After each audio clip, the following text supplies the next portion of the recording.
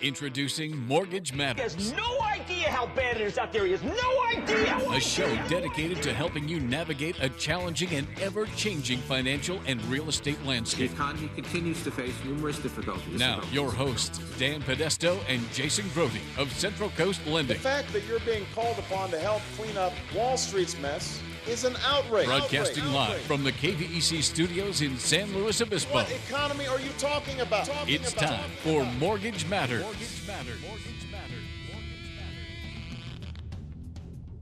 Good morning, everyone. Welcome to Mortgage Matters. Am I on? Can you hear me? I can hear you just All fine. right.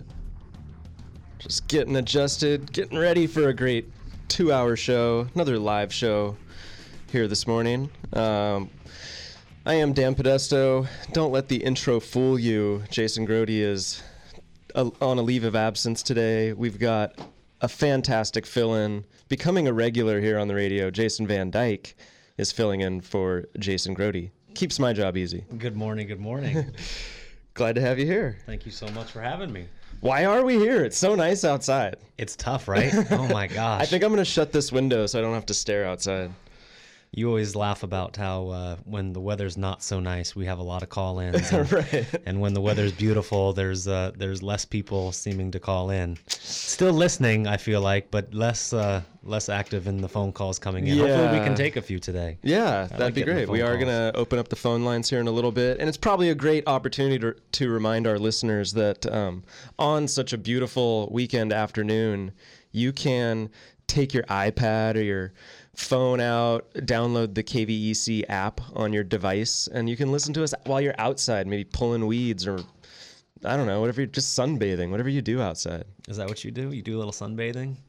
Probably more Outside? weed pulling Yeah, than sunbathing. I'm with but- you there. They're taking us to the beach. We don't get to go to the beach, but we're there vicariously because they're listening to us at the beach. Exactly. You can take us to the beach. You can gather all of your friends around and then discuss during the commercial breaks what we've been talking about. I feel like I should put sunscreen on.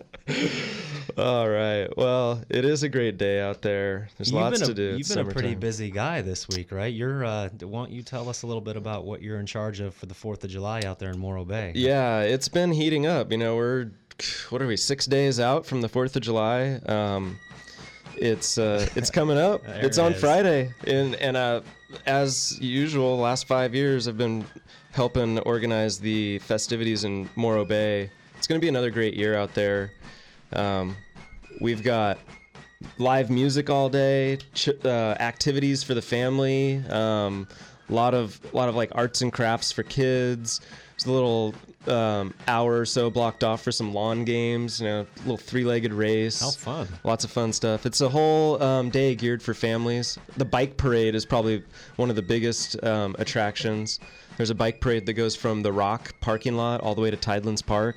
So it's a big, slow-moving bike parade down the Embarcadero in Morro Bay. How fun. So that's an all-day event then. It's yeah? all day, yeah. It actually starts at 10 a.m. with a skateboard race on the Embarcadero. It's a 1 mile. It's quite a spectacle to see. 1 mile race. There's, I think, usually like 50 or 60 participants. Some pro, some amateurs. You know, some of them are just kids, and they're attempting to break the world record for. Speed record for 1 mile on a skateboard. No way. And the first couple of years that we had this event, the world record was broken. I don't believe it was last year. So we'll see if they can do it again this year. Wow, that's So interesting. that's fun. Yeah, there's a lot going on in Morro Bay, and of course fireworks in the evening. We have one of the better fireworks displays in the county. So if you don't have plans already, make your way down. There's a lot of great places to view fireworks in Morro Bay. They're shot from a barge in the bay, so you know anywhere around the bay really has a great view. All you have to do is look up. Just have to hope for no fog, right? That always Yeah, sorta- it's always a challenge, but you know we're not the only beach community that faces that. Yeah, no doubt. No doubt. So yeah, but you know what? Last year we actually had a little fog, and it kind of enhanced the display a little bit. You didn't see the detail of the fireworks, but the whole sky just lit up with color. Good sell. It was I like pretty that cool. transition. Yeah. That was Yeah. nice. Hey, there's no That was bad beautiful. 4th of July. It's my favorite holiday. Is it really? Well, maybe short of Thanksgiving. Okay. I really like Thanksgiving. Okay. But 4th of July is cool. It is definitely fun. I enjoy it because I know the kids love it so much. They get to be involved and light things and blow things up. And I mean, what sparklers? And What run kid around doesn't and, like to light explosives on fire? I know I do. I'm still careful. a big kid when it comes to that. No, for sure. So, are there any situations where fireworks are not allowed in certain areas because of the dryness that we're having, the drought? Well, I think the recreational fireworks are regulated by each town or city. Okay. But the big displays are usually, there's a lot of precautions taken to make sure that you're not endangering not only, grasses or whatever might be flammable, but also some of the sensitive animal populations. I know that's an issue that we deal with in Morro Bay, is it being an estuary, that there are some, the snowy plover is an endangered species. There's the peregrine falcon.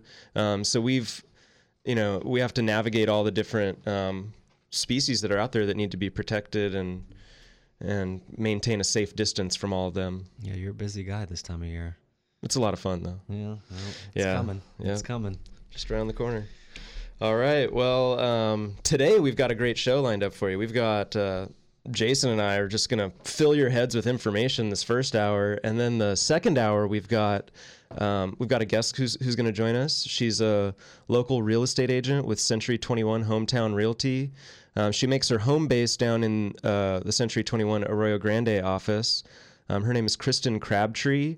She's a fantastic realtor. Jason and I actually had the opportunity to meet her this week for the first time, and I was really impressed by her energy and her drive. I think you're really going to enjoy her when she's on. She specializes in view and acreage properties, so I think it'll be an interesting topic for us. I don't think it's something, that specialty isn't something we've really focused on this show. It's kind of fun to hear when a realtor has a special niche that they sort of market towards. And like you said, her office is in Pismo Beach, and she talked about traveling all over the county, showing properties and getting listings, because she will obviously let her tell the story, but there's limited amount of beachfront properties. So you got to travel a little bit to find them. And that's sort of her area of specialty. So we're excited to hear a little bit about her story and how she conducts business. So it'll be good for sure. What do they say? They're not making any more beachfront? I think that's what they say. Yeah. Seems like acreage only gets divided up too. Yeah, it's tough. That's the way it goes. Yeah, for sure. All right, well, that's going to be the second hour of the show. So much to talk about. I mean, should I just follow your lead? Where do you want to take us right now? Well, there's a few different things that came out this week as far as economic news. Tuesday, we saw new home sales hit a 6-year high for May. That was a surge of 18.6% seasonally, up to 504,000 units. And that was actually the highest level since May of 2008.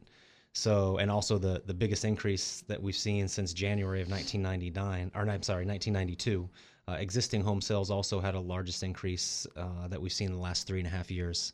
So that is obviously all positive news for the economy, and I don't know. I mean, I guess I always sort of try to take these numbers with a grain of salt, because there's always some adjustments that are made. Before we move on to some of the other numbers, do you want to talk about anything with the builds there? I think, like you said, you have to kind of put it in context of the number and think about it a little more than just the fact that things are up. I mean, it's great to see that sales are higher, but think about where we came from earlier this year with a lot of weather challenges across the country. That slowed sales down. Right.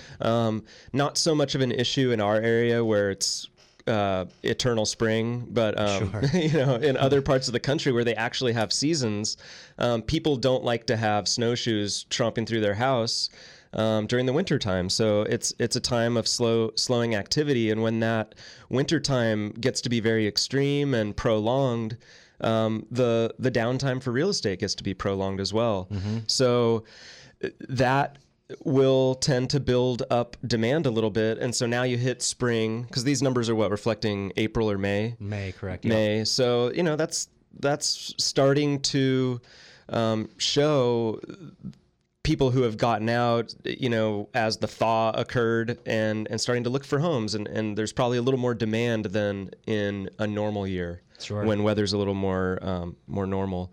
So, things are rebounding nicely in real estate. I think another note that I took from those numbers was the median home prices. And in both instances, both with new home sales and existing home sales, home prices were still up, but at a more moderate pace.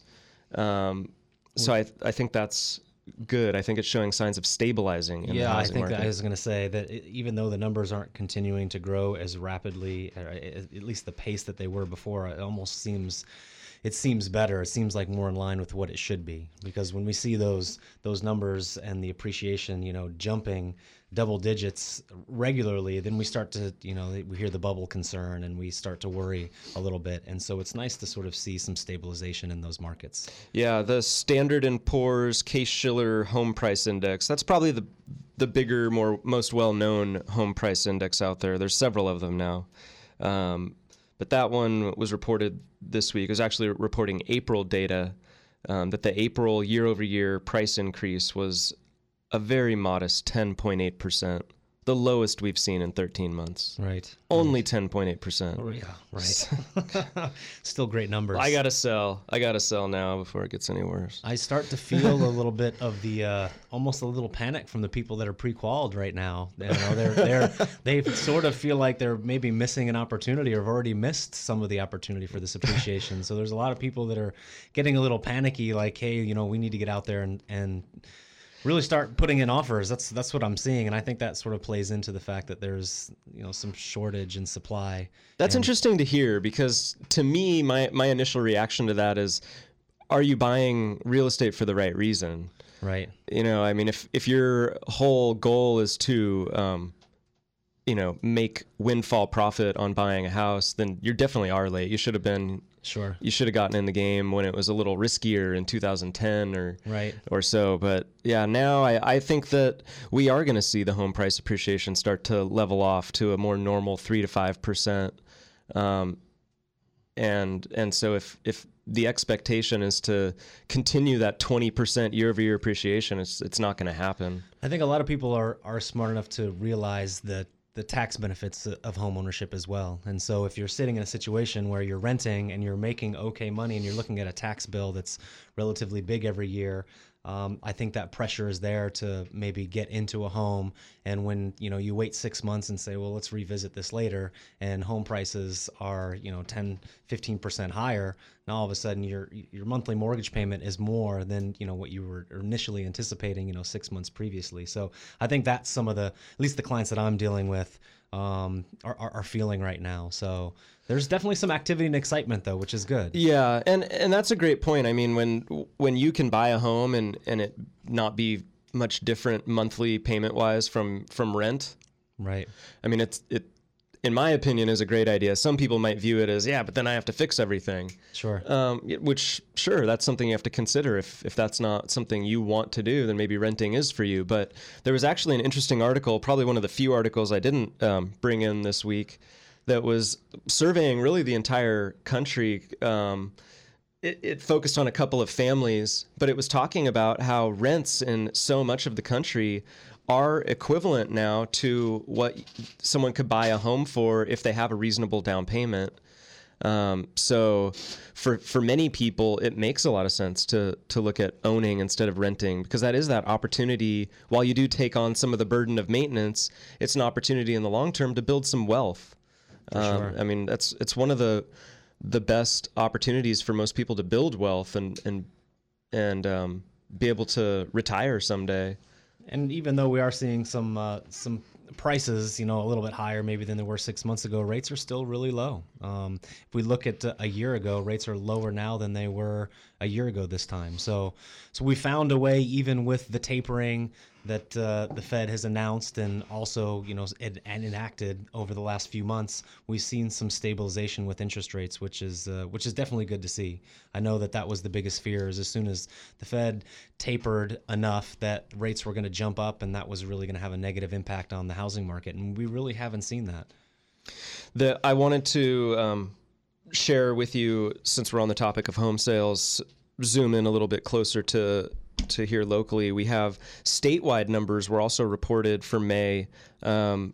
Statewide in California, sales actually fell. So kind of bucking the trend of the nation. Sales fell 14.4% in May for California, and the median home price increased, though. So that was more in line with what we're seeing around the country. Median home price in California increased 13.5% year over year. Zoom in a little closer to San Luis Obispo County, and we have home sales also decreasing 9.3% from a year earlier. And again, the price continued to increase, however, 9.4%. So the median home price for May in San Luis Obispo County was $460,000. Wow, it's still a lot of money, right? Oh, I have a friend who is lived in the area for a number of years and then moved up to San Francisco for, probably been 3 or 4 years now. And now he's looking to move back down to the coast. He wants to live in Morro Bay, Los Osos area, and finding a job that can support even just renting and then the other necessities of life, food, and maybe want to have a little bit of entertainment in your life. Sure. It's hard, and he's really having a hard time finding that. They really have to kind of pinch their budget a little bit to be able to afford to live here, but they want to, and they understand that that's a sacrifice a little bit that they have to make, at least in the short term, and hopefully more opportunities will open up when they do land here and are here permanently. But it's a challenge living in the beautiful Central Coast to be able to afford to live here.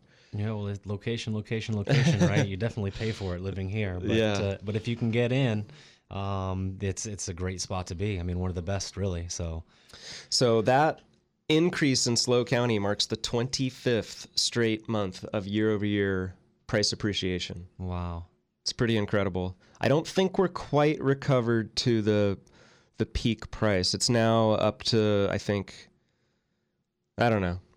We're a little below the peak median price still. So there's a little ways to go to catch up with all the. That was like 2006. Yeah, I think so. This says we're the highest point since 07. So okay. I think 06 was kind of the peak in our county. Sure.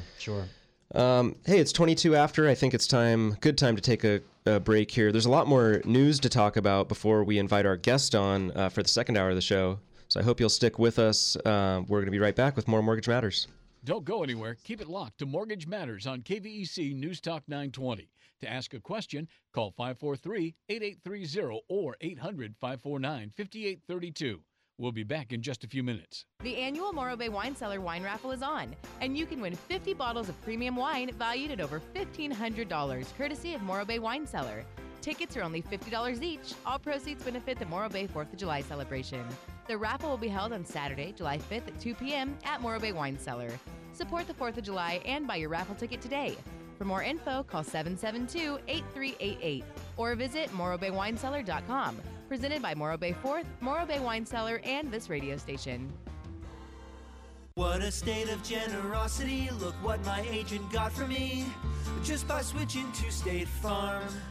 A few hundred unexpected bucks, I couldn't ask for more. But now I've got to figure out what I should use it for. A new bike would be radical, but maybe something practical, like a pet baboon with one robotic arm. Get to a better state, State Farm. Switch to State Farm and you could save. To find out more in San Luis Obispo, call Agent Susan Rodriguez. Hi, this is Jason Grody at Central Coast Lending, host of Mortgage Matters on KVEC. We recently made the jump to direct lender. That's right, now we can do your loan in-house, but we still broker too. We choose based on getting the best loan terms for you. We don't know what to call it yet, but you'll call it amazing. When you buy or refinance a home, just call 543-LOAN. Just call 543-LOAN. We're the mortgage experts on the Central Coast. Central Coast Lending. through 7 presidential administrations, bull and bear markets, and unprecedented change. Blakesley & Blakesley has been here helping residents of the Central Coast reach their financial goals. So if you need retirement advice beyond Social Security, want to roll over an old 401k, or simply seek guidance through an important financial decision, visit Blakesley & Blakesley in San Luis Obispo, Paso Robles, and Santa Maria. Blakesley & Blakesley for the service you deserve and the advice you trust. Member FINRA and SIPC. For those of us who live here on the Central Coast, we know this is a unique place to have a home. And for over 30 years, Patterson Realty has been a vital part of San Luis Obispo County. Patterson professionals have led the way in real estate by adapting to new market conditions to make sales happen. What they offer is the quality of their people, agents working just for you. Get the experts at Patterson Realty on your side. Experience the Patterson difference. Call 544-8662 or online at pattersonrealty.com. The city of Morro Bay has its patriotic arms open and waiting for you to join them once again this 4th of July for an Independence Day celebration that will be better than ever. All the festivities kick off at 10 a.m. with the Morro Bay Mile Skateboard Push Race on the Harbor Walk. And don't forget to decorate your bike for the 5th Annual Bike Parade at 1 p.m. from the Rock to Tidelines Park, where the activities continue. It's a fun family day with live music, lawn games, and more. This year's music lineup includes the Dentures, Prestige, the Bobby Santa Cruise Band with the 805s, and Nashville recording artist Herrick. And of course, the star of every 4th of July is the fireworks, which blast off at 9 p.m. This is a 4th of July celebration that keeps bringing you back, and it's fun for the entire family. Brought to you by Todd Gonzini's Dockside Restaurants, Morro Bay Wine Cellar, and this radio station. For a schedule of events, lodging options, and more, check out the website at morrobayfourth.org. That's morrobayfourth.org. Welcome back. You're listening to Mortgage Matters with hosts Dan and Jason from Central Coast Lending. If you want to join the conversation, call the show at 543-8830 or 800-549-5832. Now, here's Dan and Jason.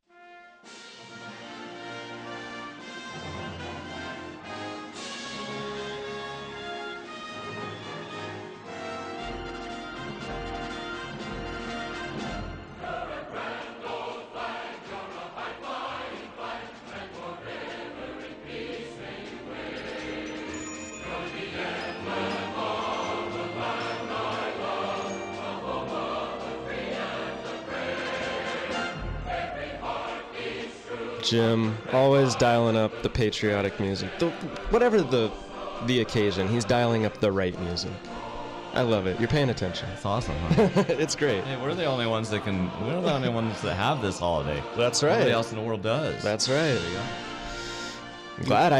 I feel a success today because I've intrigued Jason, a resident of the South County, to drive all the way to Morro Bay, possibly, and participate in some of the activities in Morro Bay. Well, my boy is almost 8. He'll be 8 in July, so this is sort of the time where you're our target audience. Exactly. Yeah. And I know how hard you've worked to put all that together, so it'd be nice to get out there and sort of see what you've done out there. But it sounds like a lot of fun. I mean, It sounds like there's a lot of activities for the kids, which is always fun. Yeah, and you asked me a couple questions. I guess other people might have the same questions. For the bike parade, decorate your bike. If you don't decorate your bike, you're going to feel kind of naked out there. So make sure you do that. And get there early because the dollar store will sell out of all the red, white, and blue ribbons and things. Good. Just a little word to the wise. I've been there before. Yeah, maybe tassels on the handlebars. Oh, definitely. Yeah. Run that streamer stuff through the spokes on the bike. Yeah, be creative. Even you can wear a costume. Trust me, it will be out there. You won't look foolish. The crowd starts to gather at the Rock around 12:30. The bike race doesn't start until 1, but at some point, the police has to stop traffic from getting out there. So get there a little bit early. It's a nice little place to socialize, and then at 1 o'clock the parade moves on down to Tidelands Park. And I didn't mention that the last year and now again this year, there's a local production company that puts on a children's-oriented theater production in the summertime, and last year they came out and promoted their Shrek the Musical production, and this year they're coming out to promote Beauty and the Beast. And so they actually have some of the characters in costume who are performing some of the speeches from the play. So it's pretty cool. The kids really love that. It's during that 2:30 to 3:30 window where there's lawn games and other activities as well. So sounds great. It'll be fun. Hope to see you there. We, because of the holiday and all that goes on, we're going to actually take a break from the show next week. So maybe we'll replay this one. Who knows? Puts a lot of pressure on us. I know. We have to really bring it home here. It has to be good. Okay. Let's see. So we've talked a lot about some of the home sales numbers, both nationwide and here more locally. I thought a nice little segue into some other news would just be to round it out with housing starts or building permits here locally fell, actually, for the first 3 months of this year. Building permits were down. Mostly, however, it was due to a decline in multifamily units or permits being pulled. The number of permits issued for single-family homes actually increased about 30% year over year. So that's a good sign that there's more single-family home activity on the rise here locally. I know when we met earlier this week, we talked about this a little bit, that construction financing is a challenge to building right now. There's not a lot of financing available. Some of the big banks will offer some good interest rates on an owner-builder type property, and there are also some spec builds. It's those more speculative builds that are the ones that really boost these housing starts numbers and permits numbers, and that's where we've still kind of faced some headwinds in financing. The money that's available right now is really not priced so competitively. It's more hard money in nature, 8 to 10% with points. So someone really has to have a good project that's got some good profit potential in order to afford that kind of financing. Sure. So I think that kind of rounds out what's going on the real estate side of the news this last week. Wednesday, Thursday saw some more information with some of the economic reports. The GDP came out, which is the measure of total production and consumption of goods and services in the U.S., and that number was, again, this was basically downgraded, right, to minus 2.9% for the first quarter of this year, which is actually the worst reading since the first quarter of 2009, which was actually at the height of the recession. So those, again, you mentioned headwinds. That's sort of, we got some good information and positive news with the builds and the new home sales and existing home sales on Tuesday, and then sort of met with some headwinds on Wednesday with the GDP. So we mentioned a little bit about how these numbers seem to change, and this was a big one, I felt. In April, the end of April, the GDP was estimated at 0.1%. Then 30 days later, on May 29th of this year, it was revised down to minus 1%. And then on June 25th this week, it was then knocked down to minus 2.9%. Which that's a big change. Big, almost 3%, which is to the tune of about $125 billion, which they say is the annual GDP of New Zealand. So I mean, what's the takeaway there? I mean, we obviously want to be making decisions. Especially the economy and investment decisions based on some of these economic reports and indicators. But again, we have to sort of understand that these numbers are going to be adjusted, and what once was a relatively modest gain is now, a big swing downward. So that was one thing that sort of had some volatility in the markets this week. And fortunately for us, that volatility creates some support in the bond market, which again tends to drive down interest rates. So that's good news for people, looking at locking in an interest rate. Yeah, and it's there are some numbers that have a real mild effect on interest rates, and then there are some numbers that have major effects. And GDP is one of the headline grabbers. It's one that really gets paid attention to because it's a reflection of the total economic activity in our country. When we're targeting 2 to 3% growth, ideally 3% growth year over year. That was me. Wow. Nothing to do with the not subject, a fan of GDP, I take it. Probably not. Okay. All right. I didn't know if that was a sign or a cue or what that was. Sorry, I'll go out in the hall down next time. Man. There should be a yawn button next to that cough button. All right. Okay. Back to more exciting news, right? Yeah. Well, I mean, this is to see us when we're targeting 3% growth, to see us almost at 3% contraction. That's a big swing. And I know we just talked a little bit earlier in the show that sure, the cold winter had a lot to do with that, but that's kind of scary to me, that a weather pattern change can have such an impact on the economy that not only does growth fall below expectations, it falls negative, and not just a little bit, a lot negative.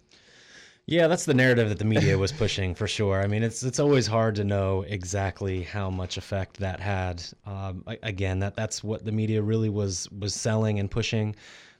Obviously, having winter conditions during the winter shouldn't be too big of a surprise. But I mean, we did see some pretty big storms that did have a negative effects. Was it the effect that that they were selling, or the narrative that they were telling us through the media? It's hard to know for sure, but I mean, these readings definitely are not good for the economy. It's not a good sign. Yeah, there's been a lot of talk that second quarter is going to have a significant rebound. Up in the 5 to 6% growth range, which would make up for the whatever didn't occur in the first quarter. But now some of the more recent data, which I think was mostly consumer spending related, which was one of the biggest factors in the first quarter looking so dismal. April consumer spending rose only 0.2%, and that has economists worried that the second quarter isn't going to be as robust as they had predicted earlier. Yeah, who knows, right? I mean, we just got to wait to see how it all sort of plays out, I think. Yeah, it's something that you have to watch going forward. It definitely has me thinking, and I think a lot of people, that, or it reinforces that this isn't going to be, our economy isn't going to rebound and just become, get back on track to where we were pre-recession, that it's going to be slow. And here out of the gate, it's really slow, and something like weather had a big impact. So we still have some ways to go before we're really fully gathered momentum, and something like a cold winter won't derail us too much. Yeah, the numbers came out on Thursday for the core PCE, which is the personal consumption expenditures, and that's the Fed's favorite gauge of inflation. And that year over year rose by 1.5%. So we are seeing some inflation, but it's still below the Fed's targeted 2%. So that low inflation again is good environment for long-term mortgage interest rates. So that's good to see. So while the growth, the economic growth isn't great, consumers don't seem to be fazed. We like to spend. Yeah, we do. We like to spend. I mean, spending was only up 0.2%, but there were a couple of different confidence indices that came out, and both of them were up. Both of them were near some recent highs, at or near recent highs. So the consumer out there is still feeling good. Perhaps it's because their home is worth more, and they feel like they have more of that personal wealth, whether or not it's actually in their bank account or not. They feel better about things. There is hiring going on. That was something cited as a factor in the consumer sentiment indices. There's one from the Conference Board. The Conference Board's confidence index was up to the highest since 2008, and there was the University of Michigan consumer sentiment was up, just below the recent high of April. So those numbers are showing that the consumers out there, they're feeling good. They're probably ready to spend, and maybe that first quarter was just something we can put in the rearview mirror. Hopefully that's the case.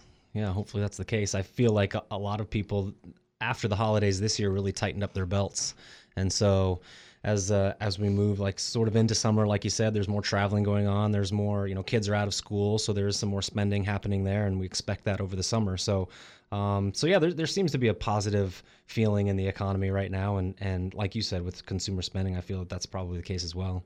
What have you seen that, with your kid being a little bit older and in school, are the other families going on vacations at a little little higher rate than maybe in recent couple of years? You know, I don't know. I don't have anything to judge that by, to be perfectly honest with you. I don't like those parents. Yeah, we live in such a beautiful place that, you know, we try to stick around here when we can. I mean, it feels like when summer rolls around and we start putting together our plans, we like to make a couple trips, but it's just so nice to be here and be local. But I do feel like just even seeing some of the local events, the car shows come into town, and I mean, they're drawing some pretty big crowds, So I feel like that some of the hotel, like the local hotel prices, have some decent rates as well, and that's probably something to do with the supply and demand that we've seen over the last year or so. So I think it's pretty affordable to travel, and I think we're seeing that here. Are you seeing that out in Morro Bay with everything that you've been doing for the 4th of July? Yeah, I can actually probably speak to that pretty well. When being involved in the 4th of July, I keep a close eye on the occupancy rates out there, and I've done so now for 5 years. In fact, for a brief period of time, I sat on a advisory board to the city council that was involved in promoting the city of Morro Bay. So that was something that we looked at on a monthly basis. Over the last 5 years, there's been steady increases in occupancy rates in hotels in Morro Bay specifically, but we've also seen some county data, and it seems to be the trend in most every city. For the last 5 years, 2 to 4% increases year over year in occupancy. So that's good. And revenues have followed suit, both with the transient occupancy taxes and the sales tax revenues. So everything for the last 5 years has been very steady. I don't know that, you know, 1 year has seen a substantially larger gain than other years in the last 5. I think it's been slow and steady. And I think, you know, that's what we're going to see going forward, slow and steady, nothing dramatic. Yeah, I guess everyone keeps having babies, right? So the population keeps growing. So hopefully, you would expect that those numbers would steadily grow. Speaking of which, you've got another baby on the way as well, right? Got one due in September, and we're cleaning out the closet of the other little guy because, you know what? Not only do people keep having babies, but those babies keep growing. It never If stops. they just stay the same, we wouldn't have to buy new stuff. But now we have to buy new stuff. So we're cleaning out the clothes, and you know, he's got like one pair of pants that fit him anymore. I read something that I wanted to tell you about because I thought you'd be interested in it, as you have a young child and another one on the way. A child born in 2012. Dollar cost up to year 17 is almost $400,000, and that doesn't count college. So you better get to work, my friend. You better get to work. And you only have 2 of them, so it's just $800,000. Wow. I didn't mean to depress you. I saw this pale look come across your face. Off, but you're telling me to go to work, huh? Okay. All right. I thought you'd enjoy that. I thought you'd enjoy that. We've got some paying sponsors of the show. We better give them their time. Maybe they'll want to spend more on the show. It is a good time for a commercial break. It's 10:42. We do have some fantastic sponsors who help make the show possible, so let's give them their time, and we'll be right back with more Mortgage Matters. Mortgage Matters with hosts Dan and Jason will be right back. Join the conversation by calling 543-8830 or 800-549-5832. The city of Morro Bay has its patriotic arms open and waiting for you to join them once again this 4th of July for an Independence Day celebration that will be better than ever. All the festivities kick off at 10 a.m. with the Morro Bay Mile Skateboard Push Race on the Harbor Walk. And don't forget to decorate your bike for the 5th Annual Bike Parade at 1 p.m. from the Rock to Tidelines Park, where the activities continue. It's a fun family day with live music, lawn games, and more. This year's music lineup includes the Dentures, Prestige, the Bobby Santa Cruise Band with the 805s, and Nashville recording artist Herrick. And of course, the star of every 4th of July is the fireworks, which blast off at 9 p.m. This is a 4th of July celebration that keeps bringing you back, and it's fun for the entire family. Brought to you by Todd Gonzini's Dockside Restaurants, Morro Bay Wine Cellar, and this radio station. For a schedule of events, lodging options, and more, check out the website at morrobayfourth.org. That's morrobayfourth.org. Through 7 presidential administrations, bull and bear markets, and unprecedented change, Blakesley & Blakesley has been here helping residents of the Central Coast reach their financial goals. So if you need retirement advice beyond Social Security, want to roll over an old 401k, or simply seek guidance through an important financial decision, visit Blakesley & Blakesley in San Luis Obispo, Paso Robles, and Santa Maria. Blakesley & Blakesley for the service you deserve and the advice you trust. Member FINRA and SIPC. Hi, this is Jason Grody at Central Coast Lending, host of Mortgage Matters on KVEC. Let me and my staff of mortgage experts help you refinance your home or investment property. Lower your rate, shorten your loan term, or get out of your mortgage insurance. Call Central Coast Lending today. When you buy or refinance a home, just call 543-LOAN. Just call 543-LOAN. We're the mortgage experts on the Central Coast. Central Coast Lending. For those of us who live here on the Central Coast, we know this is a unique place to have a home. And for over 30 years, Patterson Realty has been a vital part of San Luis Obispo County. Patterson professionals have led the way in real estate by adapting to new market conditions to make sales happen. What they offer is the quality of their people, agents working just for you. Get the experts at Patterson Realty on your side. Experience the Patterson difference. Call 544-8662 or online at pattersonrealty.com. The state of denial is a drag and a trial. When I bought my cheap insurance, should have known this day would come. Now I've had an accident and I'm feeling quite alone. Called them at least 20 times, but they won't pick up the phone. Without personal service, my policy's kind of worthless. Get to a better state, State Farm. Switch to State Farm and you can save. To find out more in San Luis Obispo, call Agent Susan Rodriguez. The annual Morro Bay Wine Cellar wine raffle is on, and you can win 50 bottles of premium wine valued at over $1,500, courtesy of Morro Bay Wine Cellar. Tickets are only $50 each. All proceeds benefit the Morro Bay 4th of July celebration. The raffle will be held on Saturday, July 5th at 2 p.m. at Morro Bay Wine Cellar. Support the 4th of July and buy your raffle ticket today. For more info, call 772-8388 or visit morrobaywinecellar.com. Presented by Morro Bay 4th, Morro Bay Wine Cellar, and this radio station. You're listening to Mortgage Matters on KVEC News Talk 920. If you missed any part of the show, log on to centralcoastlending.com for archived shows and more. Now, back to your hosts, Dan and Jason from Central Coast Lending.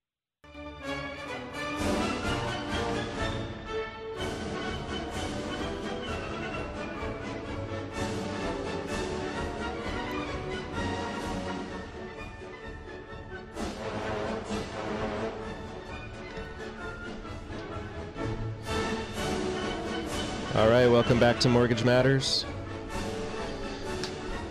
Enjoying the conversation so far with my partner in crime, Jason Van Dyke. He's a seasoned loan officer veteran over at Central Coast Lending. I like having you on the show. It's a nice change of pace. I appreciate that. You have to work a little harder when I'm here. I don't call it work. It's pure pleasure. Pure pleasure. The other Jason Grody, has a way of carrying the conversation many times. I do have to stretch the vocal cords a little more. Yeah. I do more exercises before I get on. You do a great job. My do, re, mi's and all that. Yeah. You don't even need me here. Trust me, it's pretty terrifying to try to do this yourself. Well, I'm here for you.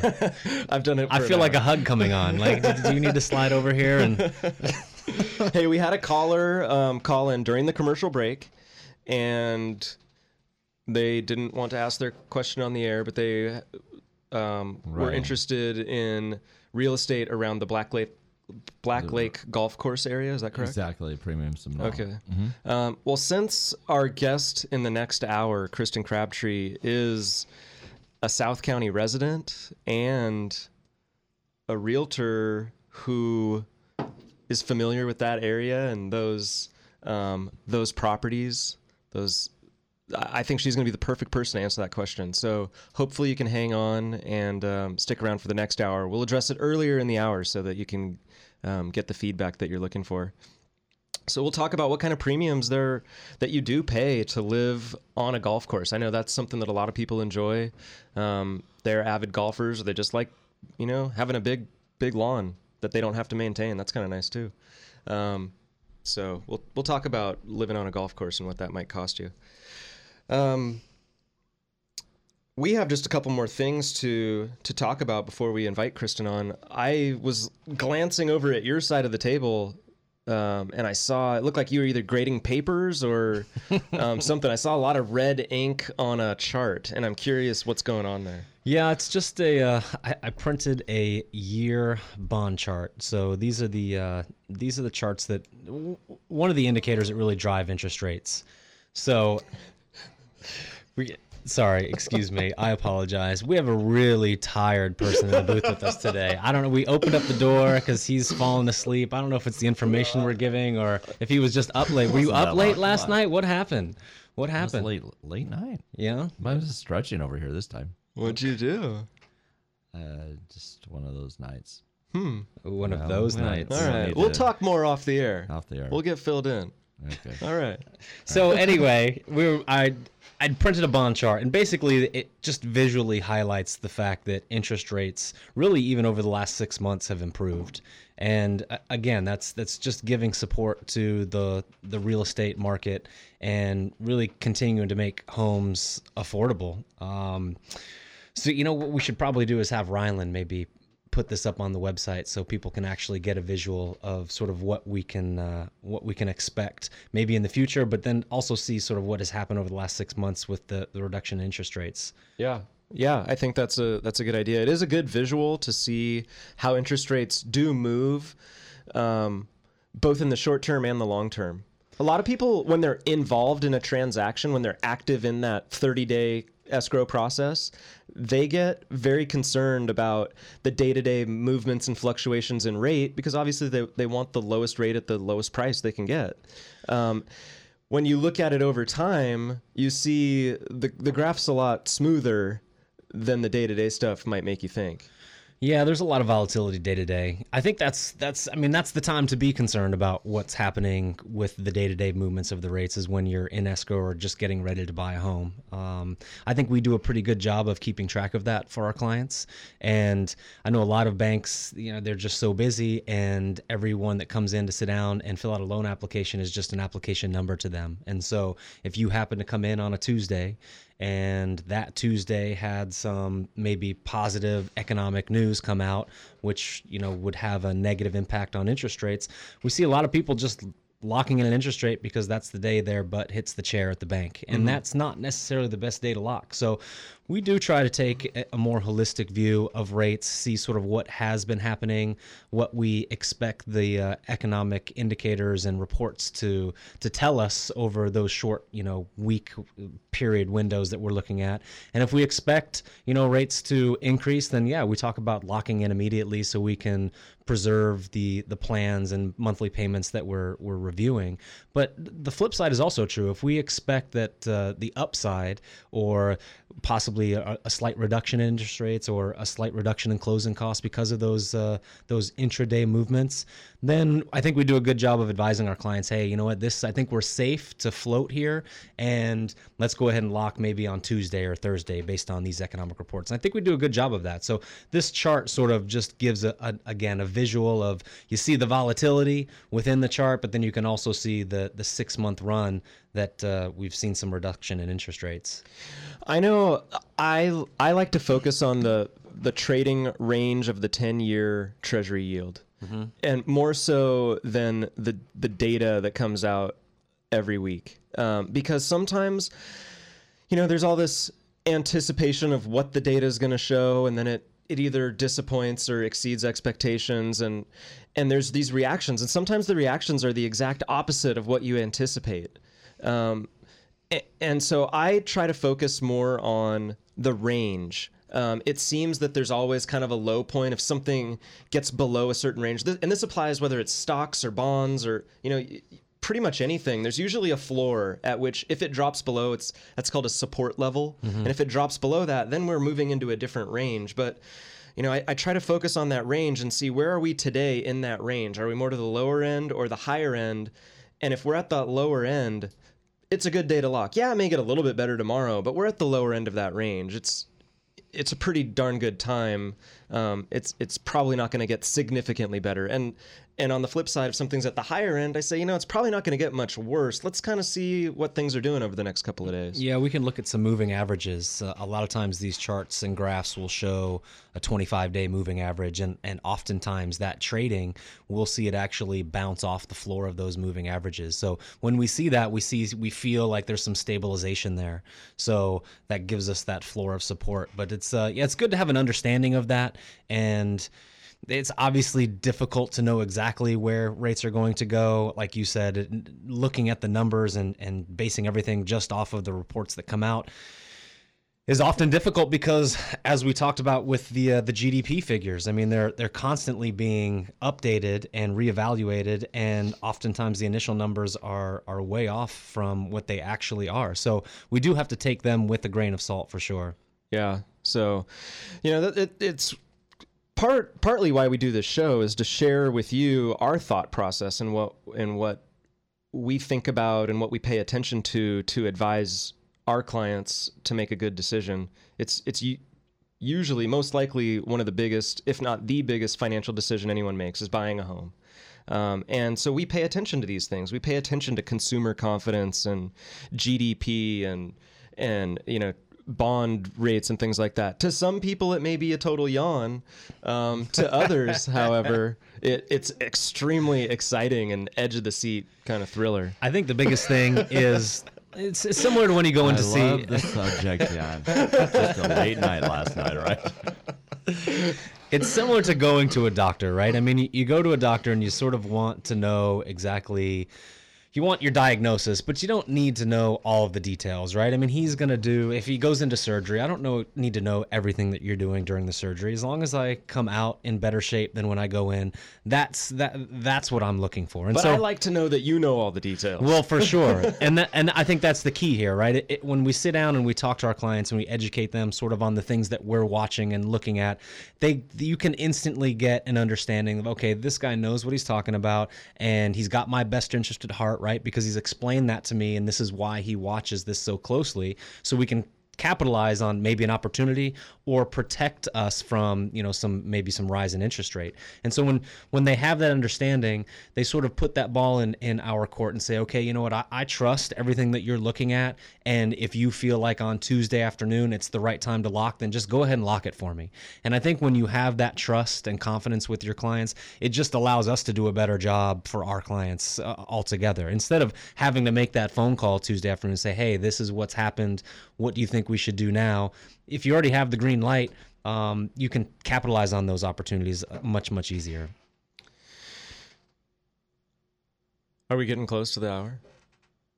We are 3 minutes out. All right. So I give you the 3 fingers right now. I wanted to share with you just a fun little story. I love these things that happen. They happen almost every week. Someone calls into the show and they start asking their question, whether it's an actual scenario or just some little piece of a real estate financing question. And then they say, is this Dan Podesto? And I say, yeah. Oh my God, I listen to your show all the time. You're a rock star.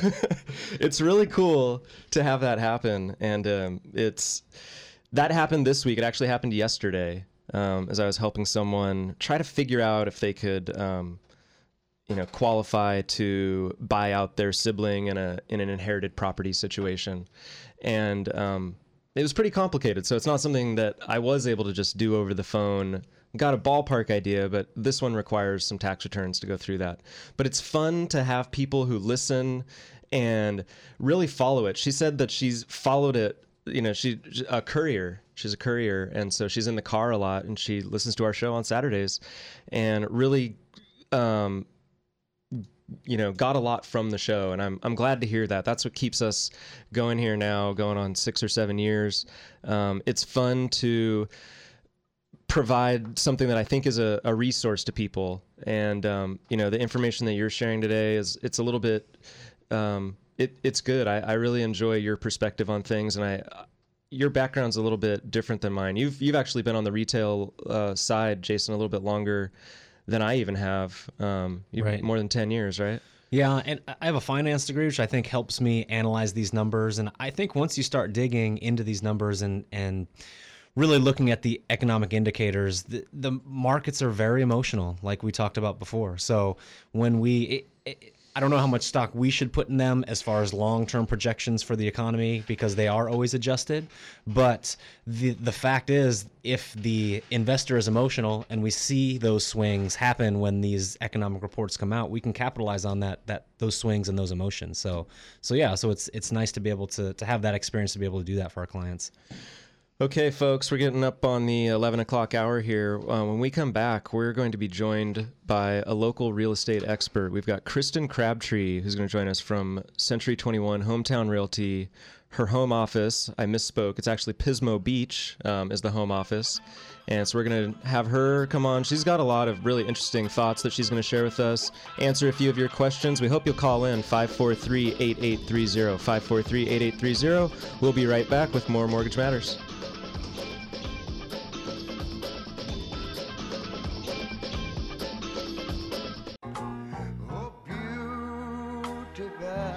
All right, we're back. It's Mortgage Matters. No music this time. Sometimes we just keep it simple. We don't always need music. Am I on? Yeah, we're on. Okay. I don't hear anything, but that's okay. All right, we're gonna keep going. I can't really hear myself, but that's all right. We can do this. Technical difficulties just prove that this is live radio. So we've got realtor guest, right? Kristen Crabtree in the studios with us this morning, I guess. There we are. Hey. All right, we're back. Okay, I'm not convinced that anyone else could hear us for the last minute or two. No, they could. It's just there's a fluke in the machine. Okay. So I had to adjust something really quick. So all right, there it is. This is live radio. So here we are. We're back. Now we can hear ourselves. So now we know we're on the air. That's always helpful. Okay, so yeah, Kristen Crabtree, Century 21 Hometown Realty. Thanks for joining us on a Saturday. You're welcome. Thank you for having me. Do you typically work on a Saturday? I work every day. Do you? I do. I kind of got that sense from you when we met the other day. I shared this with you the other day, but I read the paper every morning. It's my morning ritual. I wake up, I have breakfast, I read the paper. I saw this ad one day in the paper that this very creative realtor was advertising on behalf of her buyers. She wasn't listing a home. She was advertising, hey, I've got buyers. Do you have a house that fits them? And it was you. So it was just such a creative ad. I thought we need to get her on the radio. And here you are today. Here I am. And I call that the Yikes campaign. Yeah. Because it's very scary when you can't find a home for your buyers. It's a little bit frustrating.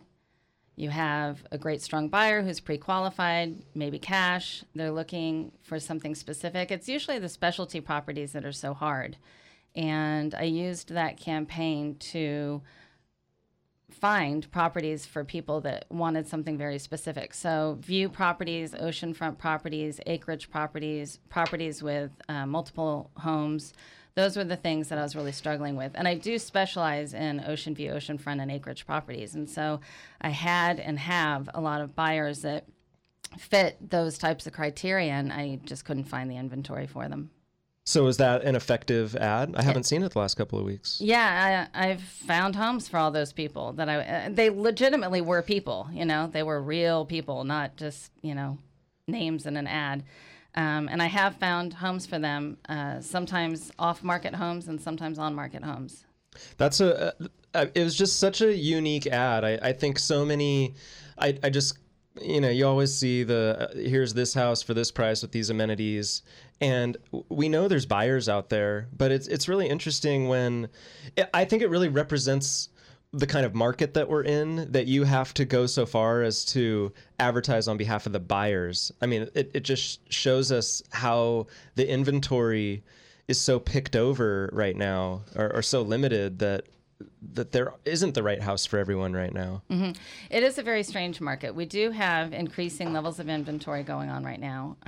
There's more new properties coming on the market than there were for a number of months.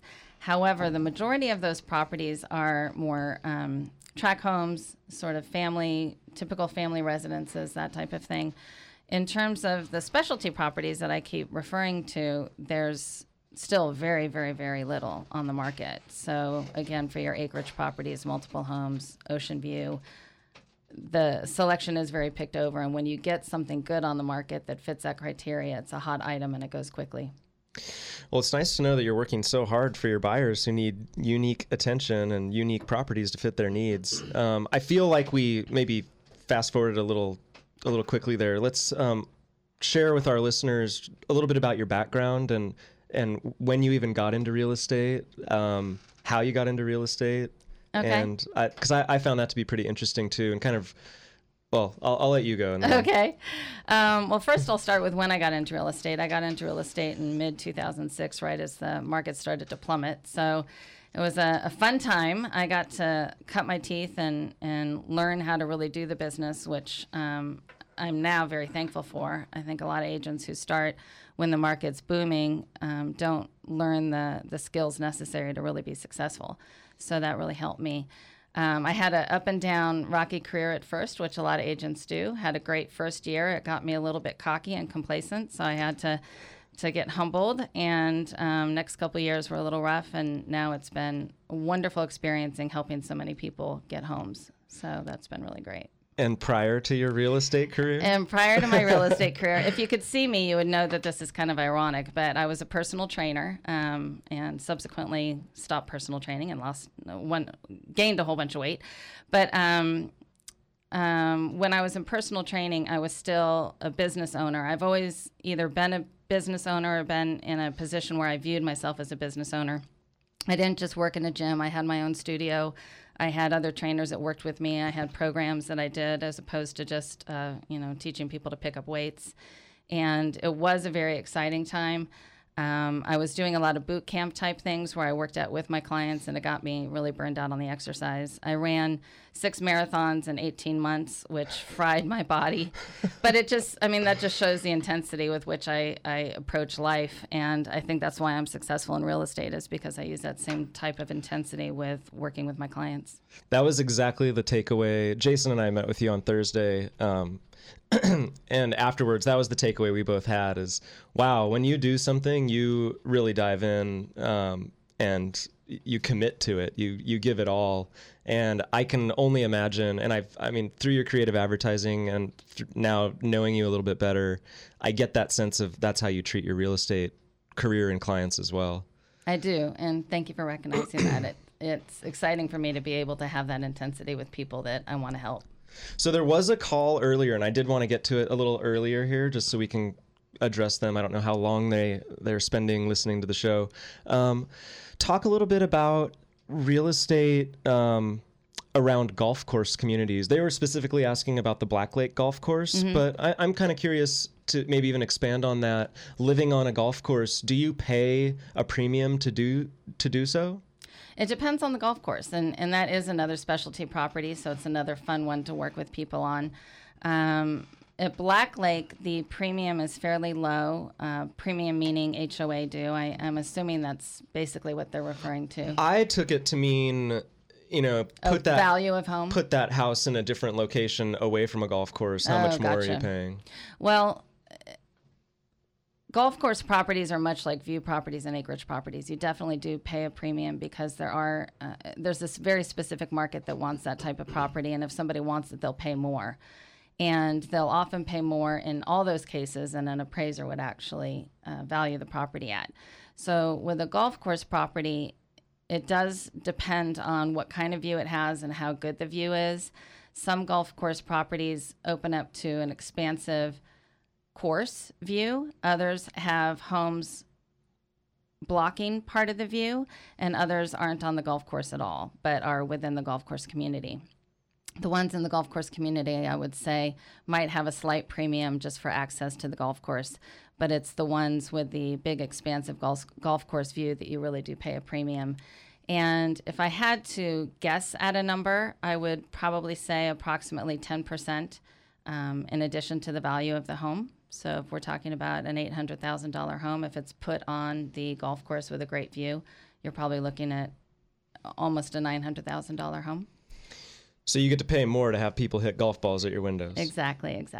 That's nice. And there is a difference too. Sorry, Jason. There is a difference too with that, because if you're near the tee box, you're not going to get the balls that you're going to get if you're near the green. And so people will pay more to have a safer spot on a golf course than if they're at great risk for getting the golf balls in their windows. Yeah, I was just going to say, you bring up an interesting point about the appraised value of those properties, because a lot of times, like you said, the value it is always going to be higher for those premium properties, but a lot of times the sales comparable approach will require the appraiser to pull comparable sales that are not on the golf course. And so that really will drive down the value of that appraised value. So a lot of times in those scenarios, that premium will be paid in cash by the buyer out of their own pocket. Meaning, let's say the purchase price is $800,000 and the appraised value comes in at $700,000, then that buyer will need to come in with an additional $100,000 to cover the difference between that appraised value and the premium that they've agreed to purchase that property for. So it's an interesting dynamic that is definitely important to understand going into those types of homes for sure. That absolutely is true. What I do for my clients, both my buyers and my sellers, in a situation like that is I prepare my own comps and conveniently leave them at the house, or if the appraiser is open to having me present, because there are different types of views, like I've sort of mentioned about the golf course, the different types. With ocean view property, for example, people will pay more for an ocean view property that doesn't have wires in the view, one that can't be obstructed by a future build, ones that have the panoramic view versus the horizon view. So there's all different types of views, and depending on the type that's in question, the comps may or may not speak to that same property. And it is sometimes challenging if you're dealing with a really exceptional view to find that perfect comp. Having a conversation with your clients about that, as well as getting some sort of access to the appraiser's perception, is really helpful. And that's why it's good to have a local appraiser as well, because local appraisers do have a little bit better understanding of the uniqueness of the different types of views. Well, that's great. That's great information. We can really tell that you understand that, and being able to, instead of just, I think a lot of us, and Dan and I were sort of talking about this, that you just say view, and people just don't really understand how a view can be broken down and categorized, and really look at those comparable sales with similar views instead of just saying they have a view, because ocean view can mean a lot of different things. So. And even with that type of view, there's differences. So there's like a sit-down view where you can be sitting in your living room or your dining room and actually see the view, versus just walking from room to room, versus just being out on the deck or out on the front stoop. Right, like my ocean view, where I have to stand in the corner of my and stand at my tippy toes and look over the trees, and I see a little slice of water. Like, yeah, ocean view, baby. Exactly. That's what you put me at, right? Yeah, right.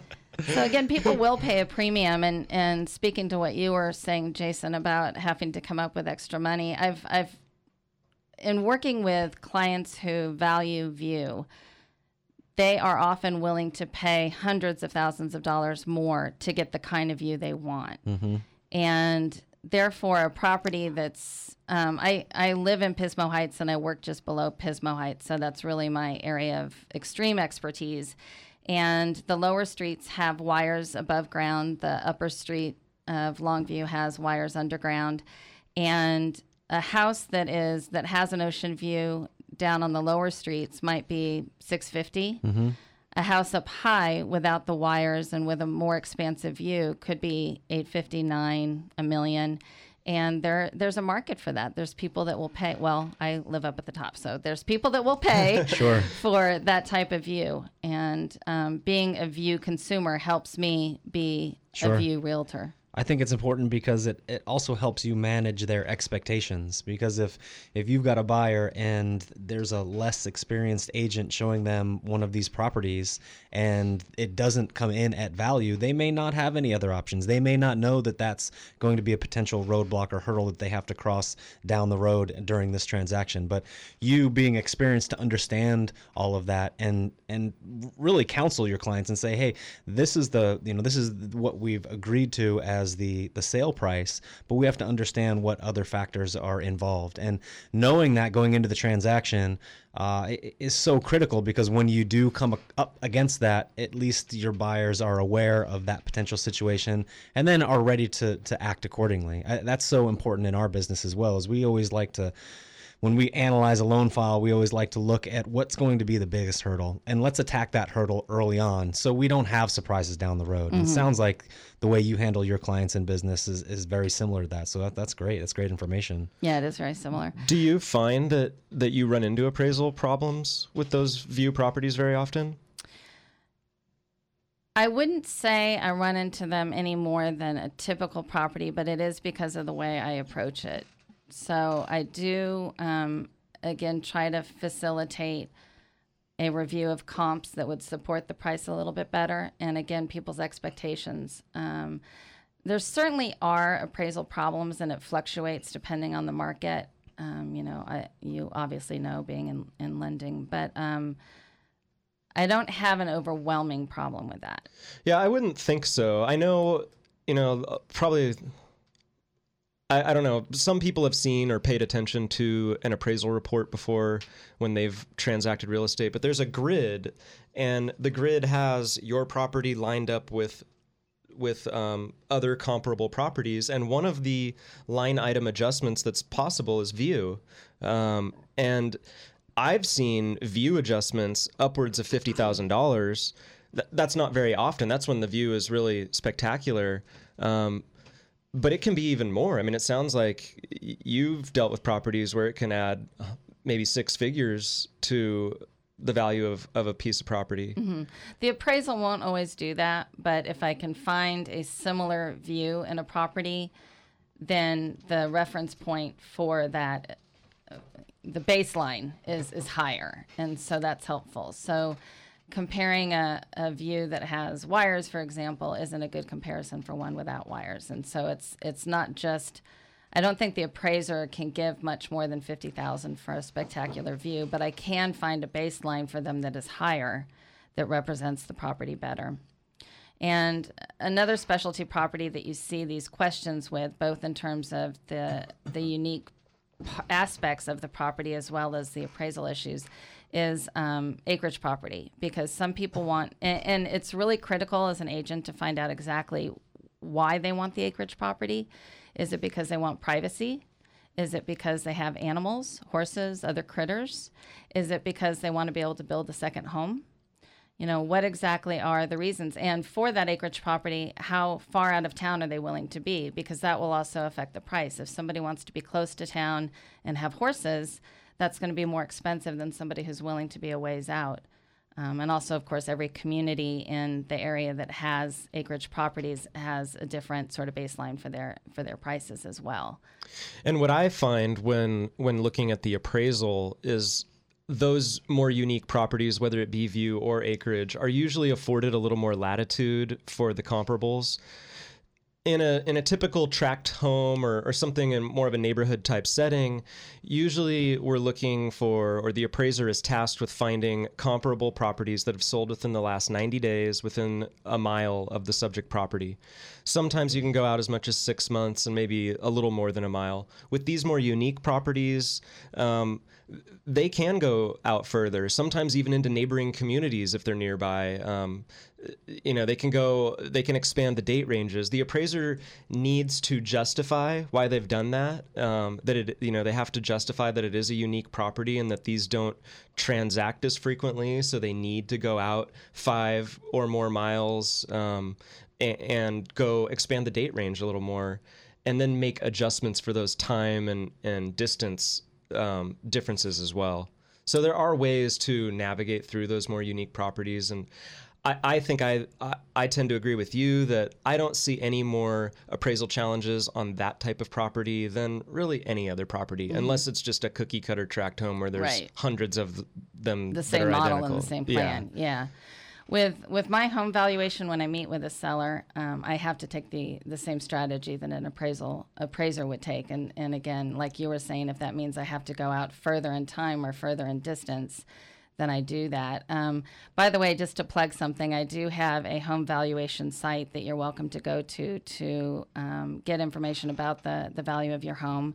It's www.homevaluation.com. So that's not evaluation, it's just valuation. But that is a real live person, otherwise known as Kristen Crabtree, computing the valuation for you. So it's not an instantaneous thing like Zillow's estimate, which is much less accurate. HOM valuation? Oh, sorry about that. It's Slow Home Valuation. Good thing he was trying to find it. SLO homevaluation.com. Okay. Yeah, that's it. Yay. That looks more like it. That looks more like it. So, again, that's SLOhomevaluation.com. And that is me actually doing the computation of the value of your home. So I collect a little bit of information from you directly, and then I do research online about your home, do a drive-by, sometimes set up an appointment to see your home. There is no obligation, no expectation, and no pressure. I really do it as a service to my community.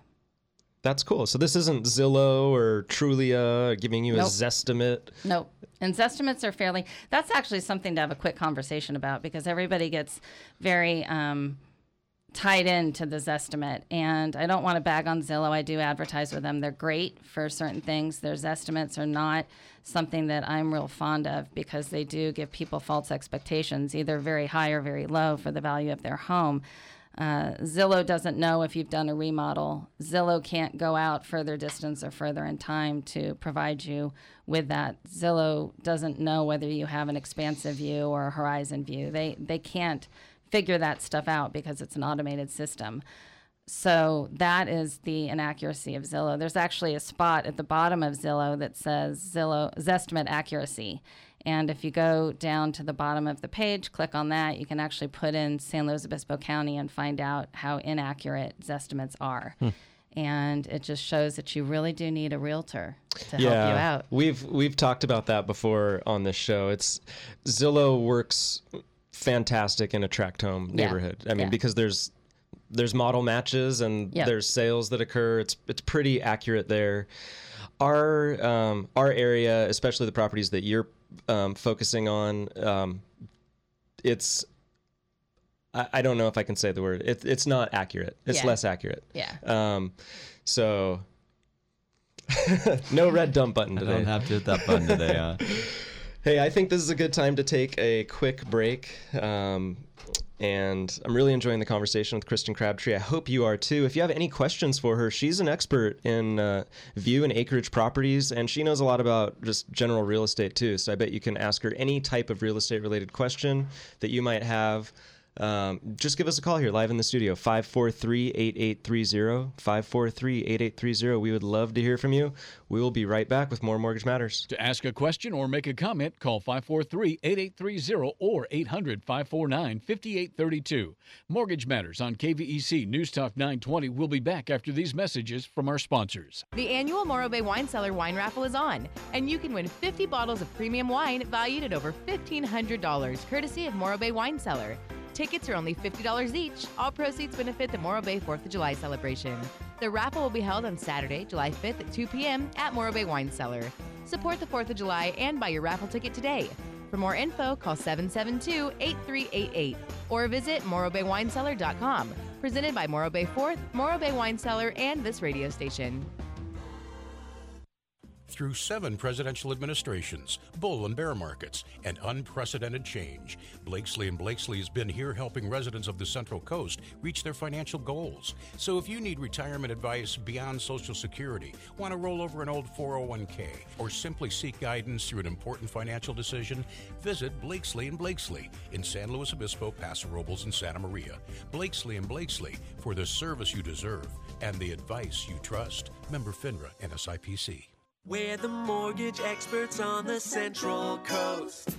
Central Coast Lending, Central Coast Lending. When you buy or refinance a home, just call 543-LOAN. Just call 543-LOAN. Just call 543-LOAN. We're the mortgage experts on the Central Coast. Central Coast Lending. Central Coast Lending is locally owned and operated with locations in Paso, Morro Bay, San Luis Obispo, and Arroyo Grande. Central Coast Lending, the mortgage experts. What a state of generosity. Look what my agent got for me just by switching to State Farm.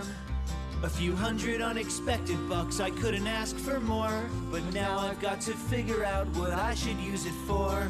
A new bike would be radical, but maybe something practical, like a pet baboon with one robotic arm. Get to a better state, State Farm. Switch to State Farm and you could save. To find out more in San Luis Obispo, call Agent Susan Rodriguez.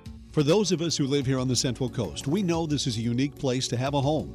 And for over 30 years, Patterson Realty has been a vital part of San Luis Obispo County.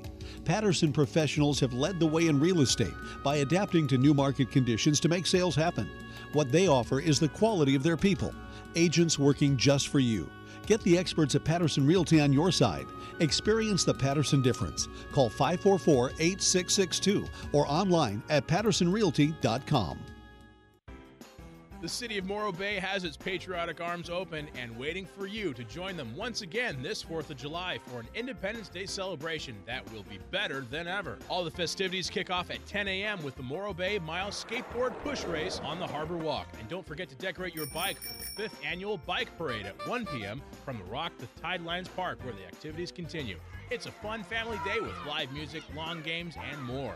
This year's music lineup includes the Dentures, Prestige, the Bobby Santa Cruise Band with the 805s, and Nashville recording artist Herrick. And of course, the star of every 4th of July is the fireworks, which blast off at 9 p.m. This is a 4th of July celebration that keeps bringing you back, and it's fun for the entire family. Brought to you by Todd Gonzini's Dockside Restaurants, Morro Bay Wine Cellar, and this radio station. For a schedule of events, lodging options, and more, check out the website at morrobayfourth.org. That's morrobayfourth.org. Welcome back. You're listening to Mortgage Matters with hosts Dan and Jason from Central Coast Lending. If you want to join the conversation, call the show at 543-8830 or 800-549-5832. Now, here's Dan and Jason. Oh, beautiful, far spacious skies, far amber waves of grain,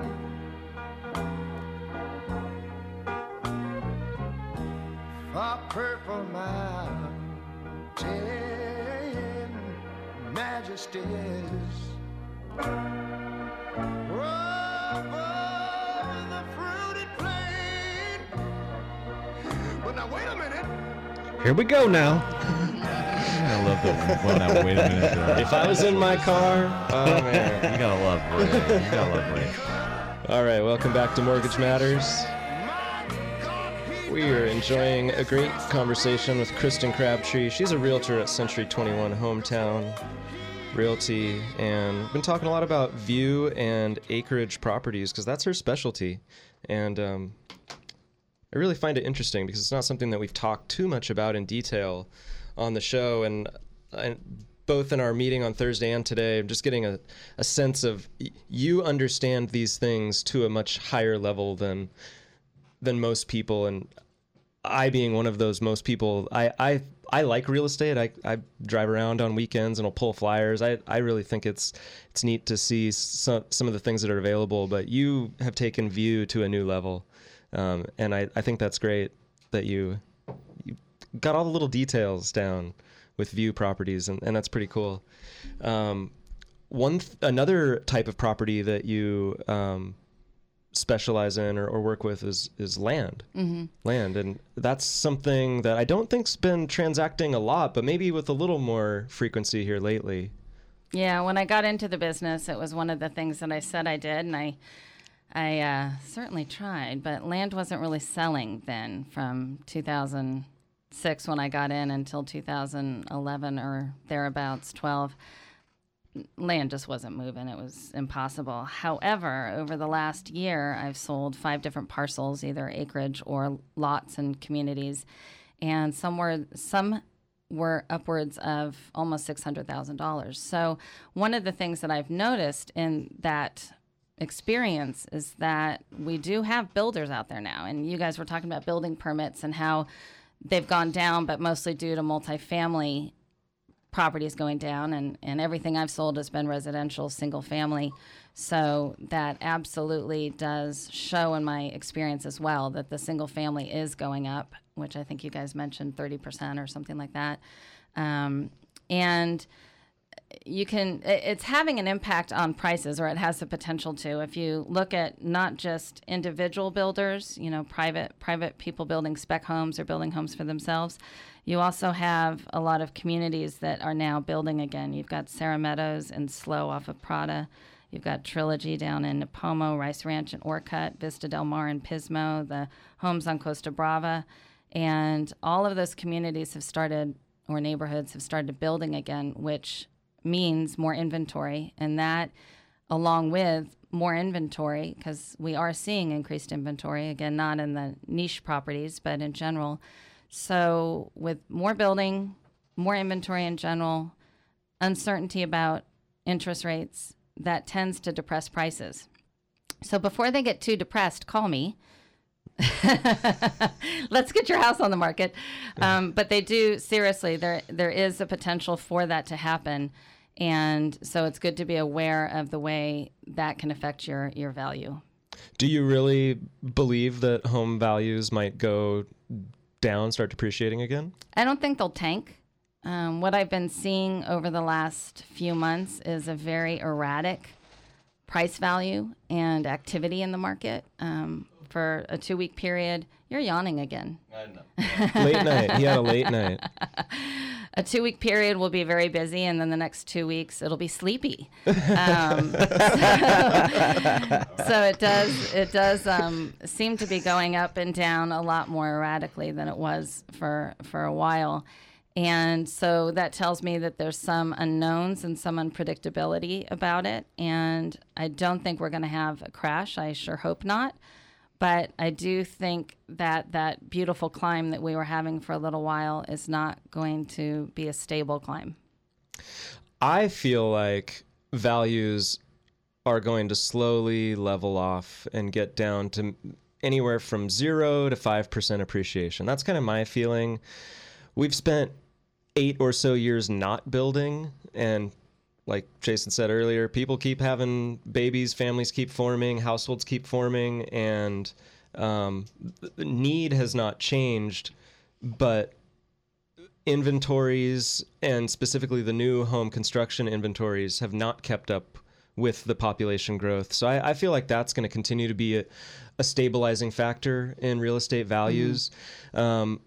That's just my personal opinion. Mm-hmm. I know that a lot of people, it's kind of split on whether or not things might go down. If it does, it seems like it's going to be that market kind of figuring out where normal is again, because we've had these extremes. It doesn't feel like we've had a normal market for maybe 10 years or more.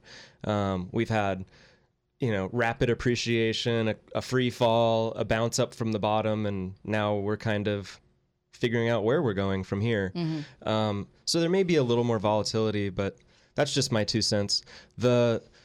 What I wanted to ask you about was, or get your thoughts on, was some of these home price indices that we see, where we've seen in an index suggesting that median home prices have gone up 20% year over year, and now the more recent ones have said around 10% year over year home price appreciation.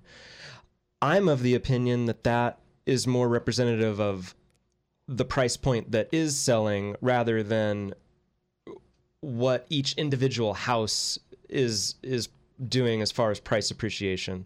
I don't think when I see a median home price that's up 10%, I don't think that means every home has gone up by 10% in value. I think that means that the price point that's selling has skewed higher. That's absolutely what I believe as well, and I see it in a real practical level every day in my business. For a huge part of my real estate career, the homes that we're selling were either the low-end homes or lower-priced homes, say $400,000 or less in this area, or the $1 million plus homes where people just had so much discretionary income that they wanted to take advantage of the lower prices. The midpoint homes, call it 500 to 700 or 500 to 800,000, you couldn't give them away. I mean, it was so hard if you had a listing like that to get it sold. And now that's a very hot market. We have a lot of homes in that 450 to 850 price range that are actually moving quickly, sometimes in a matter of days, and certainly within, I would say, a month and a half. You see most of them clear off the books. And I think it speaks to the type of consumer we have out there now. A lot of the first-time home buyers got in, and now they're either looking to move up, or we also have people who are ready to downsize, and they know that the value of their home is good again, and so they can take advantage of that.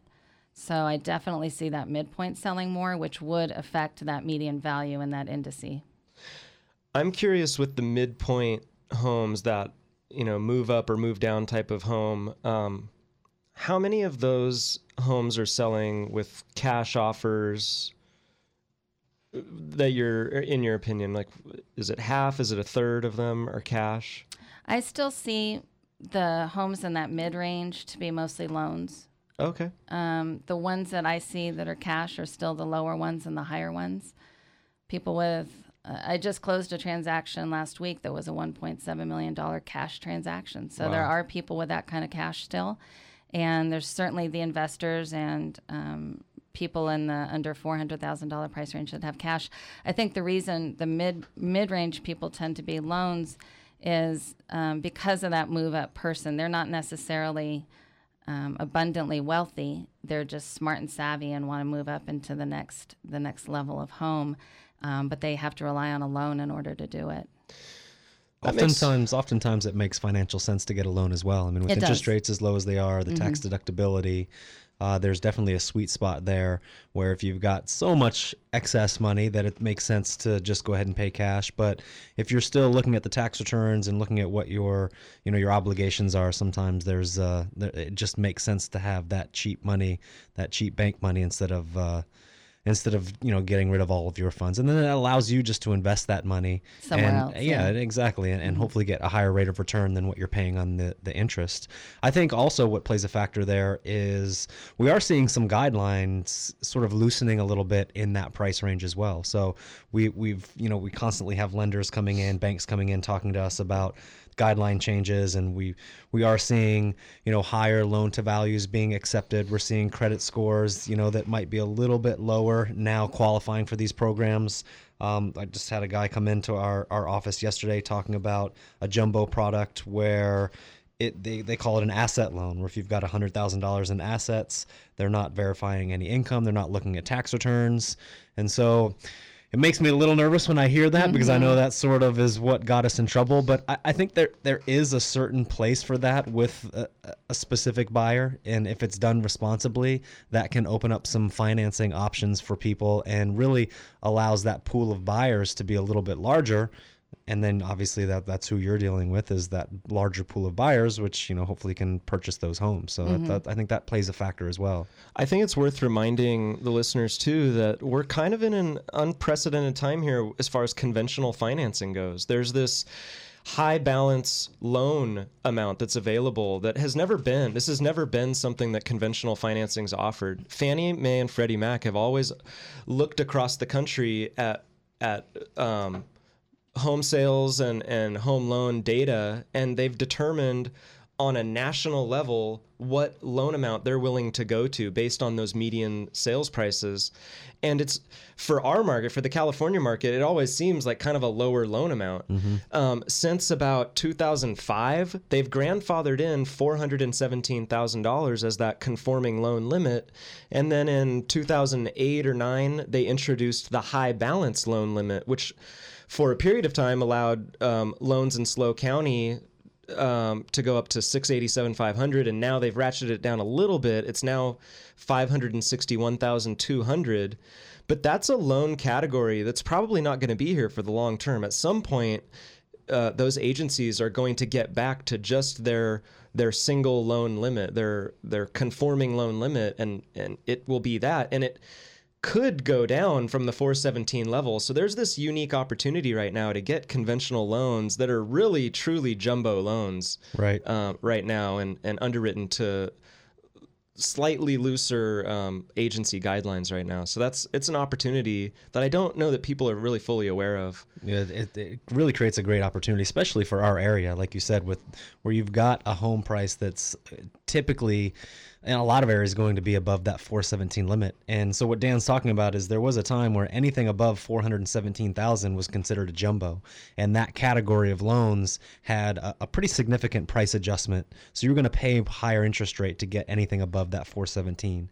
And having the ability to go above 417 and really not have much of a price adjustment is a great opportunity, and who knows how long we're going to see that.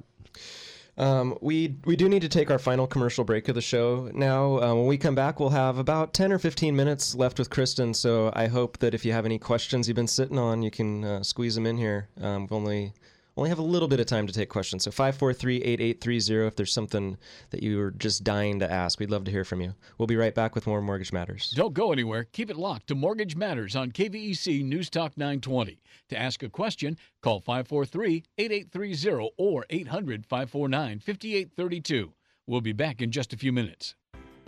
The city of Morro Bay has its patriotic arms open and waiting for you to join them once again this 4th of July for an Independence Day celebration that will be better than ever. All the festivities kick off at 10 a.m. with the Morro Bay Mile Skateboard Push Race on the Harbor Walk. And don't forget to decorate your bike for the 5th Annual Bike Parade at 1 p.m. from the Rock to Tidelines Park, where the activities continue. It's a fun family day with live music, lawn games, and more. This year's music lineup includes the Dentures, Prestige, the Bobby Santa Cruise Band with the 805s, and Nashville recording artist Herrick. And of course, the star of every 4th of July is the fireworks, which blast off at 9 p.m. This is a 4th of July celebration that keeps bringing you back, and it's fun for the entire family. Brought to you by Todd Gonzini's Dockside Restaurants, Morro Bay Wine Cellar, and this radio station. For a schedule of events, lodging options, and more, check out the website at morrobayfourth.org. That's morrobayfourth.org. The state of denial is a drag and a trial. When I bought my cheap insurance, should have known this day would come. Now I've had an accident and I'm feeling quite alone. Called them at least 20 times, but they won't pick up the phone. Without personal service, my policy's kind of worthless. Get to a better state, State Farm. Switch to State Farm and you can save. To find out more in San Luis Obispo, call Agent Susan Rodriguez. For those of us who live here on the Central Coast, we know this is a unique place to have a home. And for over 30 years, Patterson Realty has been a vital part of San Luis Obispo County. Patterson professionals have led the way in real estate by adapting to new market conditions to make sales happen. What they offer is the quality of their people, agents working just for you.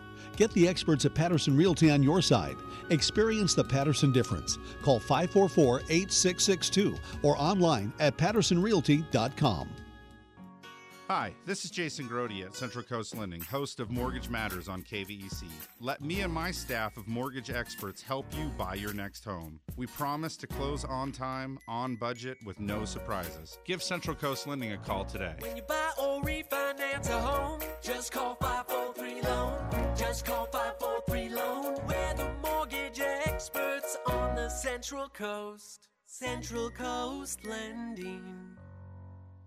You're listening to Mortgage Matters on KVEC News Talk 920. If you missed any part of the show, log on to centralcoastlending.com for archived shows and more. Now, back to your hosts, Dan and Jason from Central Coast Lending. You're listening to Mortgage Matters on KVEC News Talk 920. If you missed any...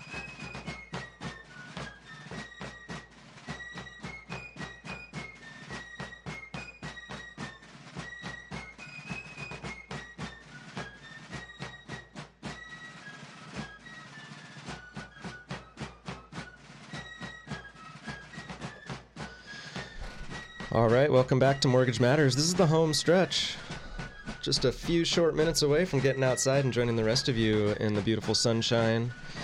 You know, I'm kind of kicking myself for not doing this earlier in the hour, but Kristen, I have failed to ask you how folks can get a hold of you if they're interested in either exploring buying or listing a property with you. I'm so glad you asked.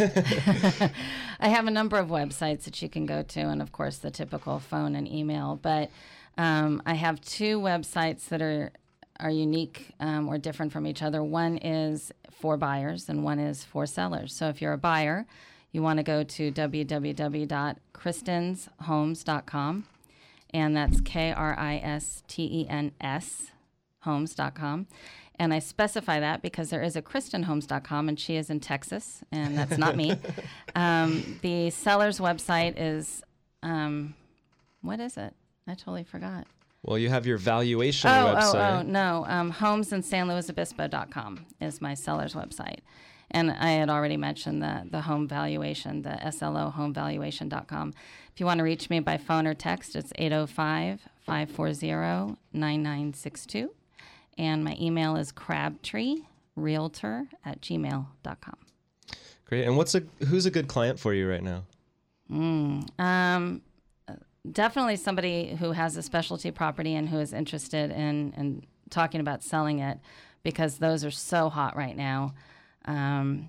We still have a ton of buyers out there looking for those types of properties. So if you have been wondering when the right time is, this is the right time. You do have folks who are still just waiting for that perfect property to come on? Oh, yeah, absolutely. Absolutely. Great. Let's see here. We've got more time. No one's calling. I know you're out there listening. You're kind of making us look bad when we have a guest on. You're not calling in, but that's okay. We know you're listening, so we'll just keep talking. Well, I actually have a question for you guys. Sure. We were talking during the commercial break a little bit about something that's, I think, really relevant to me personally and also to a lot of people that I've talked about, and that is the lending options for a self-employed person. A lot of realtors struggle with this because they write off so much of their income, and other self-employed people do as well. And it becomes really challenging to make that adjustment tax-wise. I did it. It took me years to actually claim more income on my taxes so that I was in a position where I could buy things, houses, whatever. And so can you speak to that a little bit? Yeah, we have several programs and these are really, they match up perfectly for the self-employed borrower. Again, you obviously are earning money throughout the year, and the idea is to earn as much money as you can, but when it comes time to pay your taxes, to have that tax bill as small as possible. So many times banks were averaging out 2 years worth of tax returns to come up with your monthly income. And sometimes 1 year is better than the other, and that may, if the previous year was better, then it might benefit you. But if your business is continuing to grow, that may potentially hurt you. So looking at programs which we do offer that offer self-employed borrowers to only provide 1 year worth of tax returns has been really good for a lot of self-employed borrowers. It also puts them in a position maybe before they get to the point where they're filing their tax returns, where they come in and sit down with us and say, okay, this is sort of the price range that I'm looking. What do we need to make these tax returns look like? If I came to you after April 15th with the tax return of this amount, where would we be looking? And it really gives them some insight as far as possibly maybe not using all of the deductions that they could that particular year, maybe paying a little bit more in tax, but showing additional income and then qualifying for a home. So we do see and advise some of our clients with respects to that as well. And then we also do have some programs that we were talking about where they call them asset loans, where if you've got enough money in the bank, and this particular guideline that I was looking at yesterday was $100,000 in the bank, a loan amount between $417 and $640, and you're putting down 30%, there's no income verification. So, I mean, you talk about a self-employed borrower who's been in business for 1 year and you don't have to provide a tax return as long as you've got the funds in the bank to show, hey, we've got some liquidity here, we've got $100,000, and we've got some money to put down. That's an opportunity that a buyer wouldn't have had otherwise. So those guidelines are loosening up, and they're always changing, and that's the beautiful thing. So if you're not sure exactly where you stand with respects to that, give us a call and we can definitely go over those financing options with you and really lay out all the options on the table and then advise you, on the best course of action moving forward at that point. In addition to just the 1-year tax return qualification, some folks have made the decision in the last few years to go from working at a company to starting their own practice, whatever the field may be. And we have a portfolio program where that person only needs to have 1 year history of self-employment. Typically, even in the instance where we can use 1 year of tax return, they still have to have a 2-year self-employment history. We also have an option where you only have 1 year of self-employment history. So that's kind of nice for someone who wants to buy a home now. They feel like the opportunity is right now. They don't want to wait that extra year to have the full 2-year history to be able to buy a home. That's a huge opportunity. And it's really neat that you guys act as, call it lending advisors or lending consultants as opposed to, just the lending part of it, because a lot of people out there really do need that guidance. A lot of my clients do. So listen up, clients. That's what makes the job fun. Just plugging people into the normal program. I mean, those are great loans to do too. They're easy to get done, but I find some of these more challenging scenarios that really are rewarding because people feel like there's just not a lot of hope sometimes, and to be able to find a creative solution, it's satisfying to be able to marry that person up with the right loan program to fit their needs, and then they're grateful to be in the home of their dreams, hopefully. Yep. So if you're asking the right questions, you're finding out the important information for that particular buyer. And some people don't want to be buried in the backyard of that particular home. And so maybe it's a 3 or 4 or 5 year window, and maybe a 30-year fixed loan doesn't make the most sense for them. And so it's just understanding sort of what their plans are moving forward and then trying to match them up with the best program possible. Yeah. Mm-hmm. Yeah, that's awesome. So let's see here. What haven't we covered? Well, I know I can talk about a trend that I've been seeing that's kind of frustrating and a little bit scary. A lot of escrows have been falling out, and I've seen it affect my listings a number of times. Fortunately, my buyers tend to be more stable than a lot of the buyers out there, but once upon a time, escrows were falling out because of lending, and fortunately now that's really not the reason. I haven't had any fallout in the last, year or two due to lending situations. But what I think is happening and why those escrows are falling apart is because there is such a low amount of inventory that either buyers are getting sort of quote unquote sold on the property but not really invested in it, or agents are selling them on the property and they're not really invested in it. So when the slightest hiccup happens, which inevitably a hiccup will happen, usually come home inspection time, they cancel out of the transaction. And it's a very scary, very frustrating thing for the seller. So I would urge buyers to really take the process seriously. And just because you have that 17-day window where you can cancel and get your deposit back, it's not a casual thing, and you're really affecting somebody else as well. So make sure that you're very excited about the property and that you do intend to move forward with it. Well, it's got to be hard when inventory is so limited for someone. I mean, How do you advise someone when they want to find a home? They're ready. Now's the right time. The kids are out of school. We want to make a change. The right house doesn't seem to be out there for us. At what point do you decide that this is the right property, even though I feel like I'm settling a little bit? That's an excellent question, and I'd love to comment on that.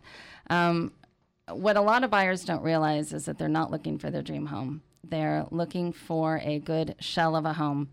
And the things that you can't change are location, view, size of the property that the house is on, and the size of the house itself is a little more challenging to change as well. But if you get those ingredients there, then the house is right. It's the right shell.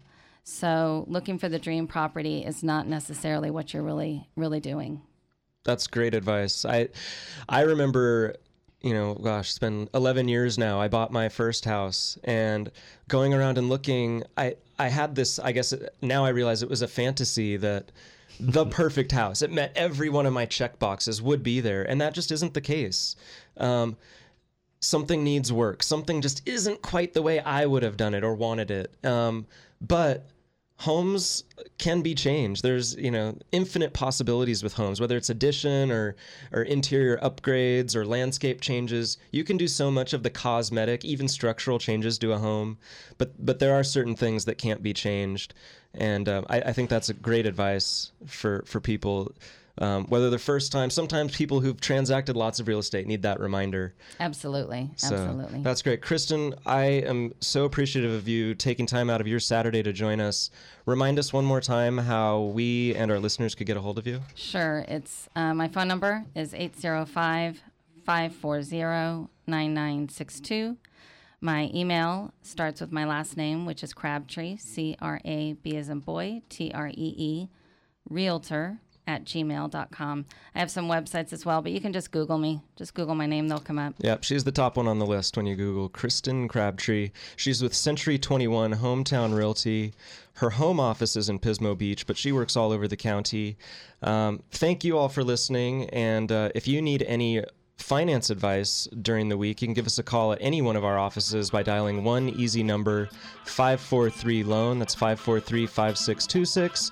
Or visit us on the web at centralcoastlending.com. We will take a break next week, but we'll be back in a couple of weeks with another live show.